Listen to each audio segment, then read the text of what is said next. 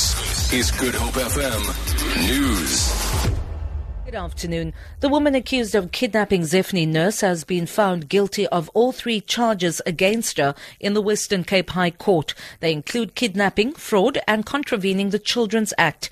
Nurse was taken from Groote Schuur Hospital in Cape Town about 19 years ago. She was 3 days old. London Khan reports. Earlier, the 51-year-old woman told the SABC she would accept any verdict imposed by the court. Her husband also said he would continue to support his wife and was ready for whatever decision the judge would make. The woman cannot be identified to protect Nurse.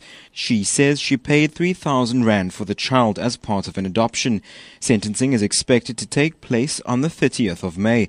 A request by the defense to extend her bail has been denied after the state argued that she was a danger to society. Lyndon Khan, SABC News, Cape Town. Chris Honey's killer, Janus Valus, is set to be released on parole in 2 weeks' time.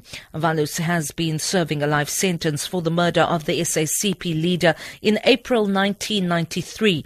Last week, the High Court in Pretoria reserved judgment in Valus's bid to win parole through the courts. Justice Minister Michael Masutha reportedly denied the Polish immigrant parole in April last year. Valus's legal team had argued that Masutha was biased against their client.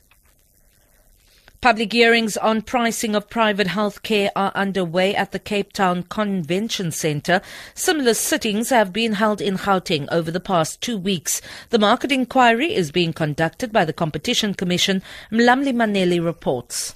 The top executives of the three big medical aid companies in the country have come under intense grilling from the panel. Some of the questions being asked relate to whether these companies are bullying suppliers of medical equipment to push up prices to justify cost charged to the patients. The executives have denied this. The Competition Commission is empowered by the Constitution to ensure market transparency. The inquiry continues until tomorrow at the City ICC. Mlamli Maneli, SABC News, in Cape Town. And finally, a new music festival aimed at the youth will be launched this weekend at the annual Afrikaans Woordfees at Stellenbosch. The inaugural event on Saturday at Kutsenburg is called Dorpstraat Live. Several of the biggest names in English and Afrikaans rock, dance and rap will share the stage. Some of the artists on the lineup are Dan Palansky, Matthew Mole, Spoegwolf, Goodluck and Bitter Einder.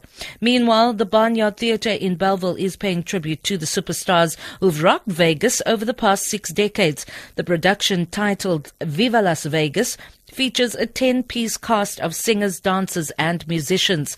Audiences can look forward to hearing music by, among other, Tom Jones, Michael Bublé, Shania Twain, The Carpenters and Diana Ross. For Good Hope FM News, I'm Vanya Kluter-Collison.